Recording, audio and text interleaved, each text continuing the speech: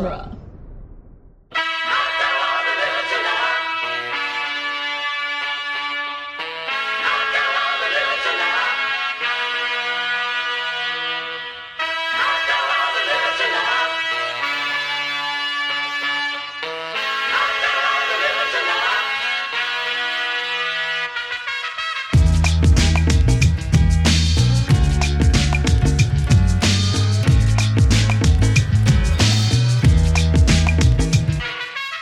Welcome back to the Cornetto Minute, the daily podcast where we crawl our way to the bitter end of the world's end, 1 minute at a time. I'm Scott Corelli. I'm Nick Jimenez. And joining us again, Naomi Wong. Welcome. Hi. Today we are preparing to annihilate minute 27, which begins with Gary chugging his beer and burping, and ends with Gary asking who Oliver was on the phone with. This minute is just so full of little microscopic moments that just really delight me for some reason. Yeah. Like, for some reason, I think it's really funny and adorable how earnestly Pete asks how the funeral was. Yeah. How was the funeral, Gary? Yeah. Oh, that's right. I forgot about that lie. Yeah, well, and it's great too because as far as we know, he only used that lie on Andy. So he's looking at him as if like it's like a combination. It could be taken as one of two ways. Either how do you know about that, or two, what are you talking about? Because I completely forgot about that lie. But it's really good. Just the blank stare, and then Andy earnestly being like, "Your mother's funeral." Yeah. Oh, it's so good. Really sad. Really very sad. Really very sad. But honestly, like when stuff that is actually genuinely traumatic happens, that is also kind of how you respond that way as well. So like, it can almost come off as sincere if you didn't know. Yeah. I mean, like, and I guess at this point in the movie, we talked about this a little bit when the lie first came up, but like, you know, I don't remember if I think I did half believe him at the time. Like, well, maybe his mom is dead, you know? Sure. Well, there's a little deleted bit from his dialogue there. So in the movie, they cut from "How about really very sad" to Andy saying it's a shame she was a good woman. But before that, Gary says, "How about really very sad? Lots of people wearing black, lots of hats, like a wedding, but where someone's dead." Yeah. It's a very My Chemical Romance way of looking at a funeral. Well, he is wearing all black. I also like the idea that it's like a wedding where everyone wears black, you know? Yeah. Notably, where everyone wears black at a wedding. Yeah, I don't know. It's just, I guess if it was a Gary King wedding, that would be the case. But oh yeah, he'd What would probably that be be like? into that. I don't know. You don't see a lot of goth weddings, surprisingly. Not anymore. Really, goth being like not a super, as we talked about early in the show. Goth is not a super like popular thing currently. I don't think. I wonder if it'll ever come back. Everything sure it comes will. back. Everything Probably comes back. after all of this, there's a lot of little goths being incubated, I think, right now. Oh gosh. I don't think they know it yet, but they're gonna become teenagers and realize that they hate everything about the world and Sure. start I mean, wearing like, you know, black and being trapped inside yeah. with your There's- emotions. I mean, there's people who have already started naming their newborn children after the virus. Corona. Yeah. That's I think I saw something about a set of twins where one of them was called Corona and then one of them was called COVID or something like that. And I'm like, Yeah. what's wrong with you? Why would you name your child that? Free of context, COVID kind of has like a Patrick Rothfuss vibe to it, you know? This is COVID, my son. Yeah. Yeah, I think it was a boy girl set of twins, and The girl was Corona and the male was COVID. Why would you do that to your children? Right? I don't It's know. What am I named? Oh, you're named after that thing that wiped out thousands, tens of thousands of people. This is my son, September 11th. Yeah. God. And my daughter, World Trade Center. Oh, no. I just like Vietnam, get down from there. Oh, Get off the shed, Vietnam. Pearl Harbor. Get in here. It's time for dinner. Wow, Pearl Harbor. I don't know. I live in LA. That actually feels like it could happen. I think because it's long enough, like a long time ago, that like people could have named their kids after the Michael Bay movie, not the actual historical event. No. This is my daughter Hastings. I always think that stuff wouldn't happen, and then I remember there are people who don't know that the Titanic is a real story. Right. Yeah. Right. And they're like, why would you tell me the ending? I'm like, how do you not know about the Titanic? It's like the most famous ship story that there is.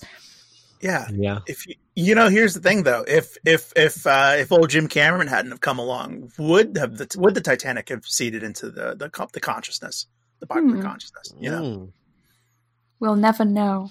Well, I think the problem I think is not the fact. I think that you're actually thinking of it in the opposite way, because I actually think that it's because of James Cameron that the historical event has faded from consciousness. Where for some people, because the movie has superseded it. Whereas if the movie had never happened, then the historical event would still be top dog.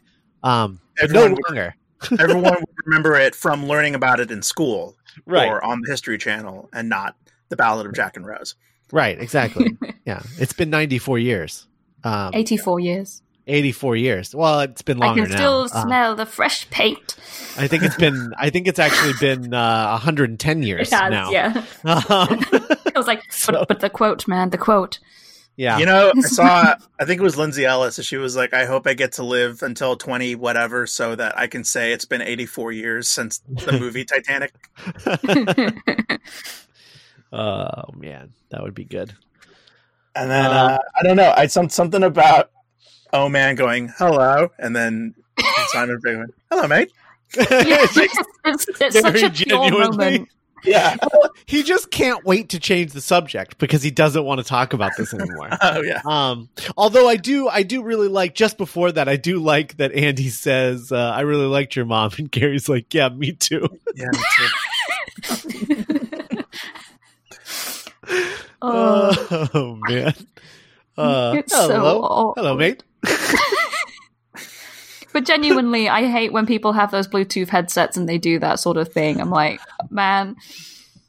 I'm very fortunate. I don't think I've ever talked to someone that had a Bluetooth headset on. I don't think I have either. I mean, other than like no one that I know. I have talked to strangers in like customer service situations. Yeah, that's my main interest. Was like when I worked at the video store in Vancouver, and there'd be people like on the phone, and I'm like, hey, I need you to actually pay attention to me because I need to get your customer details. I cannot rent you this movie until you get off the phone. Yeah.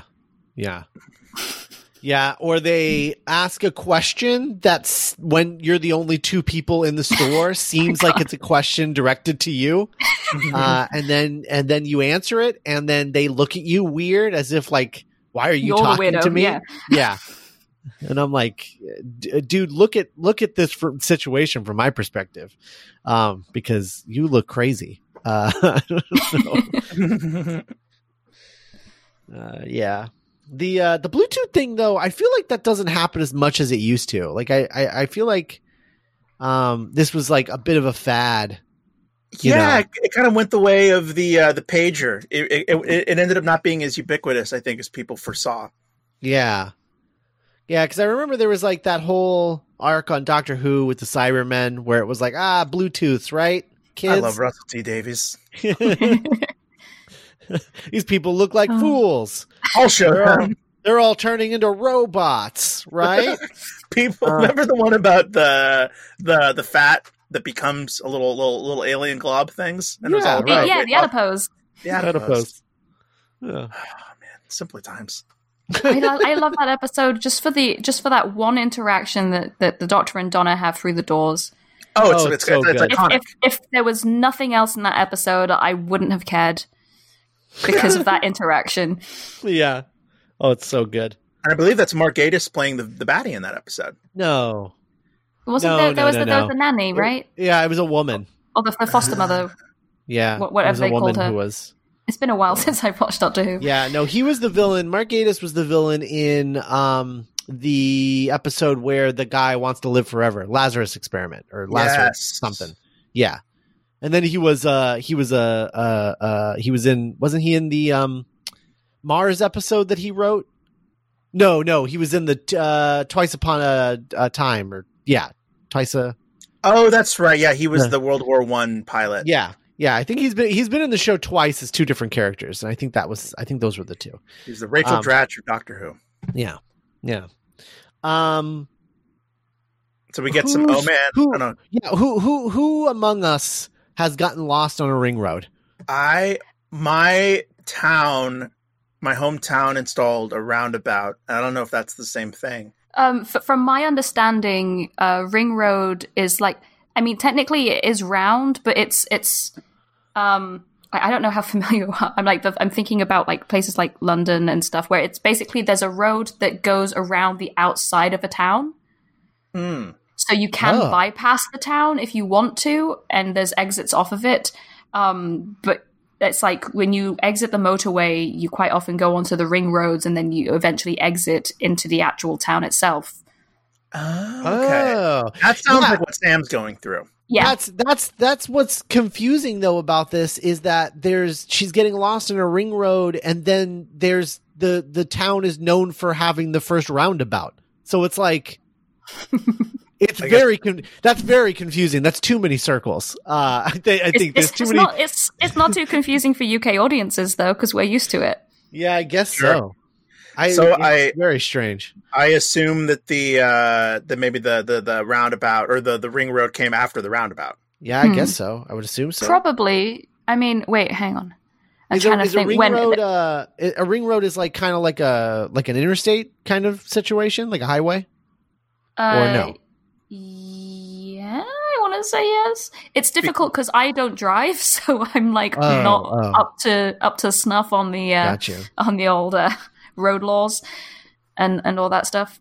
But from it's just from my understanding is that they are like the bigger roads, like motorways and stuff. That's interesting because in Indiana, in Indianapolis, which is like the capital of Indiana, like kind of the biggest city in Indiana, there's a highway that it's called 465, and it goes around in a circle, goes around Indianapolis, so that you can kind of like get off at and be like kind of near whatever area in Indianapolis you need to be, or you use it to bypass it entirely. So it sounds like that's a ring road versus that's a ring road. Yeah. Okay. All right. Interesting. So like the only way like the only way for when I moved down to London here, like if it weren't for ring roads, oh man. That would be a big yikes.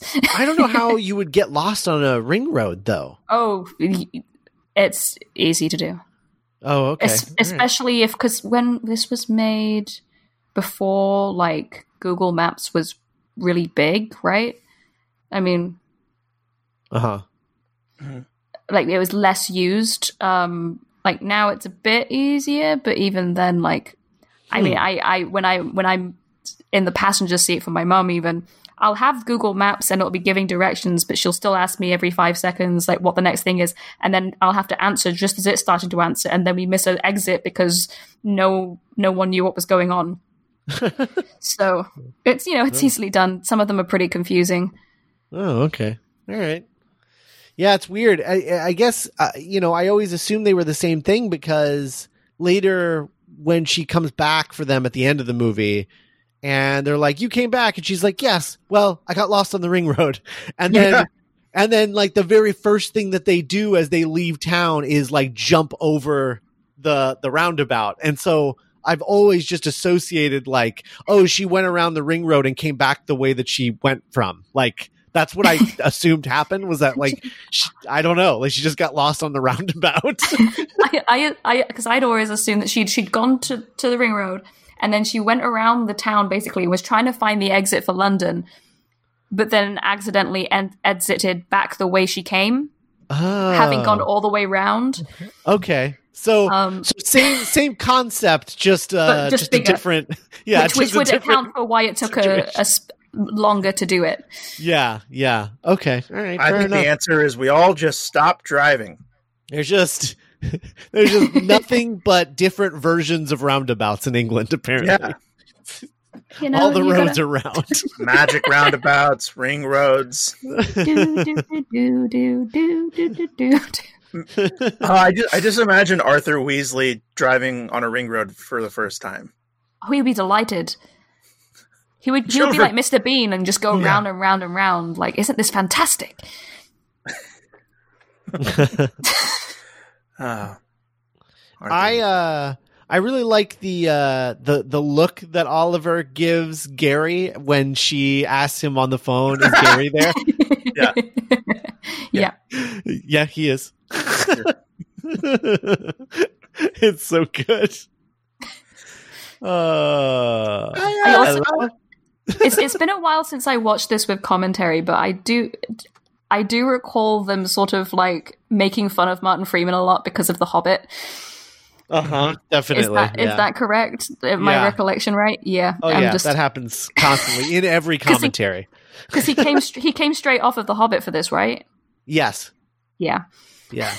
All of them? Yeah, I think so, because they filmed them all back to back to back, right? And so I remember it broke Ian McKellen. Yeah, I think they filmed all of them, and then he came and did this. I think he might have even been required to go back for reshoots at one point, and so they didn't even have him for the whole shoot, I think. It's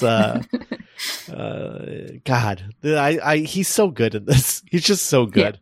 Yeah, it's ridiculous. I imagine this must have been a really fun reprieve from The Hobbits. I mean, he had a big company of dwarven actors to play against, but this must have been really fun to just kind of do some back and forth actor stuff on sets. Go back to your old pals and do the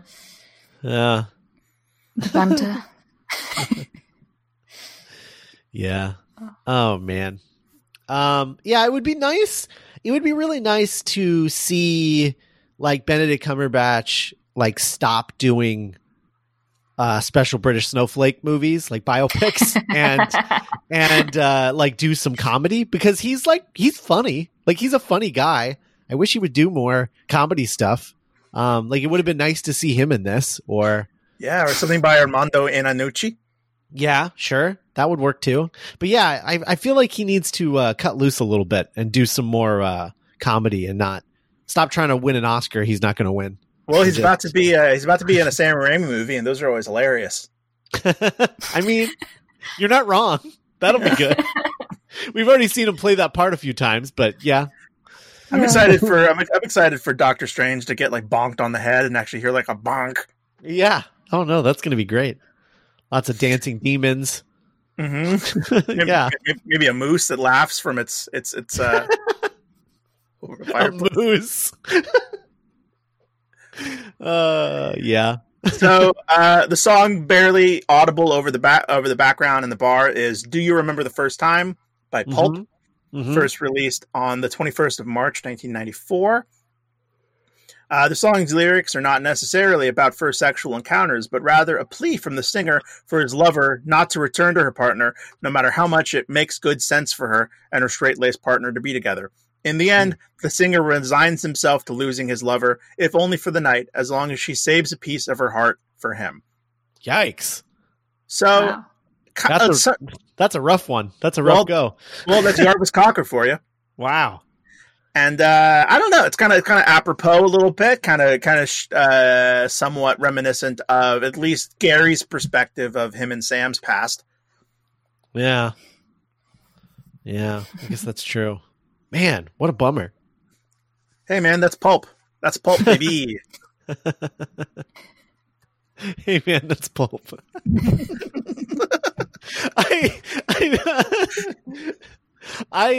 This was another one of those songs on this soundtrack, because this is on the World's End soundtrack, and I loved the song. I loved listening to it, but it took me a few times seeing the movie before I found where the song was in the movie. I mean, I missed it. I didn't hear it. Yeah. It was probably my 6th or 7th time watching the movie before I was like, oh, there it is. It's in this scene.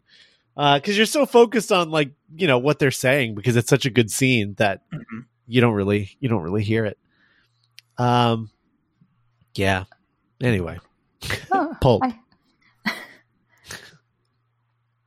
I hadn't noticed before when Gary sits back, he like grabs Andy's hand and he's like, no. I hadn't noticed that before.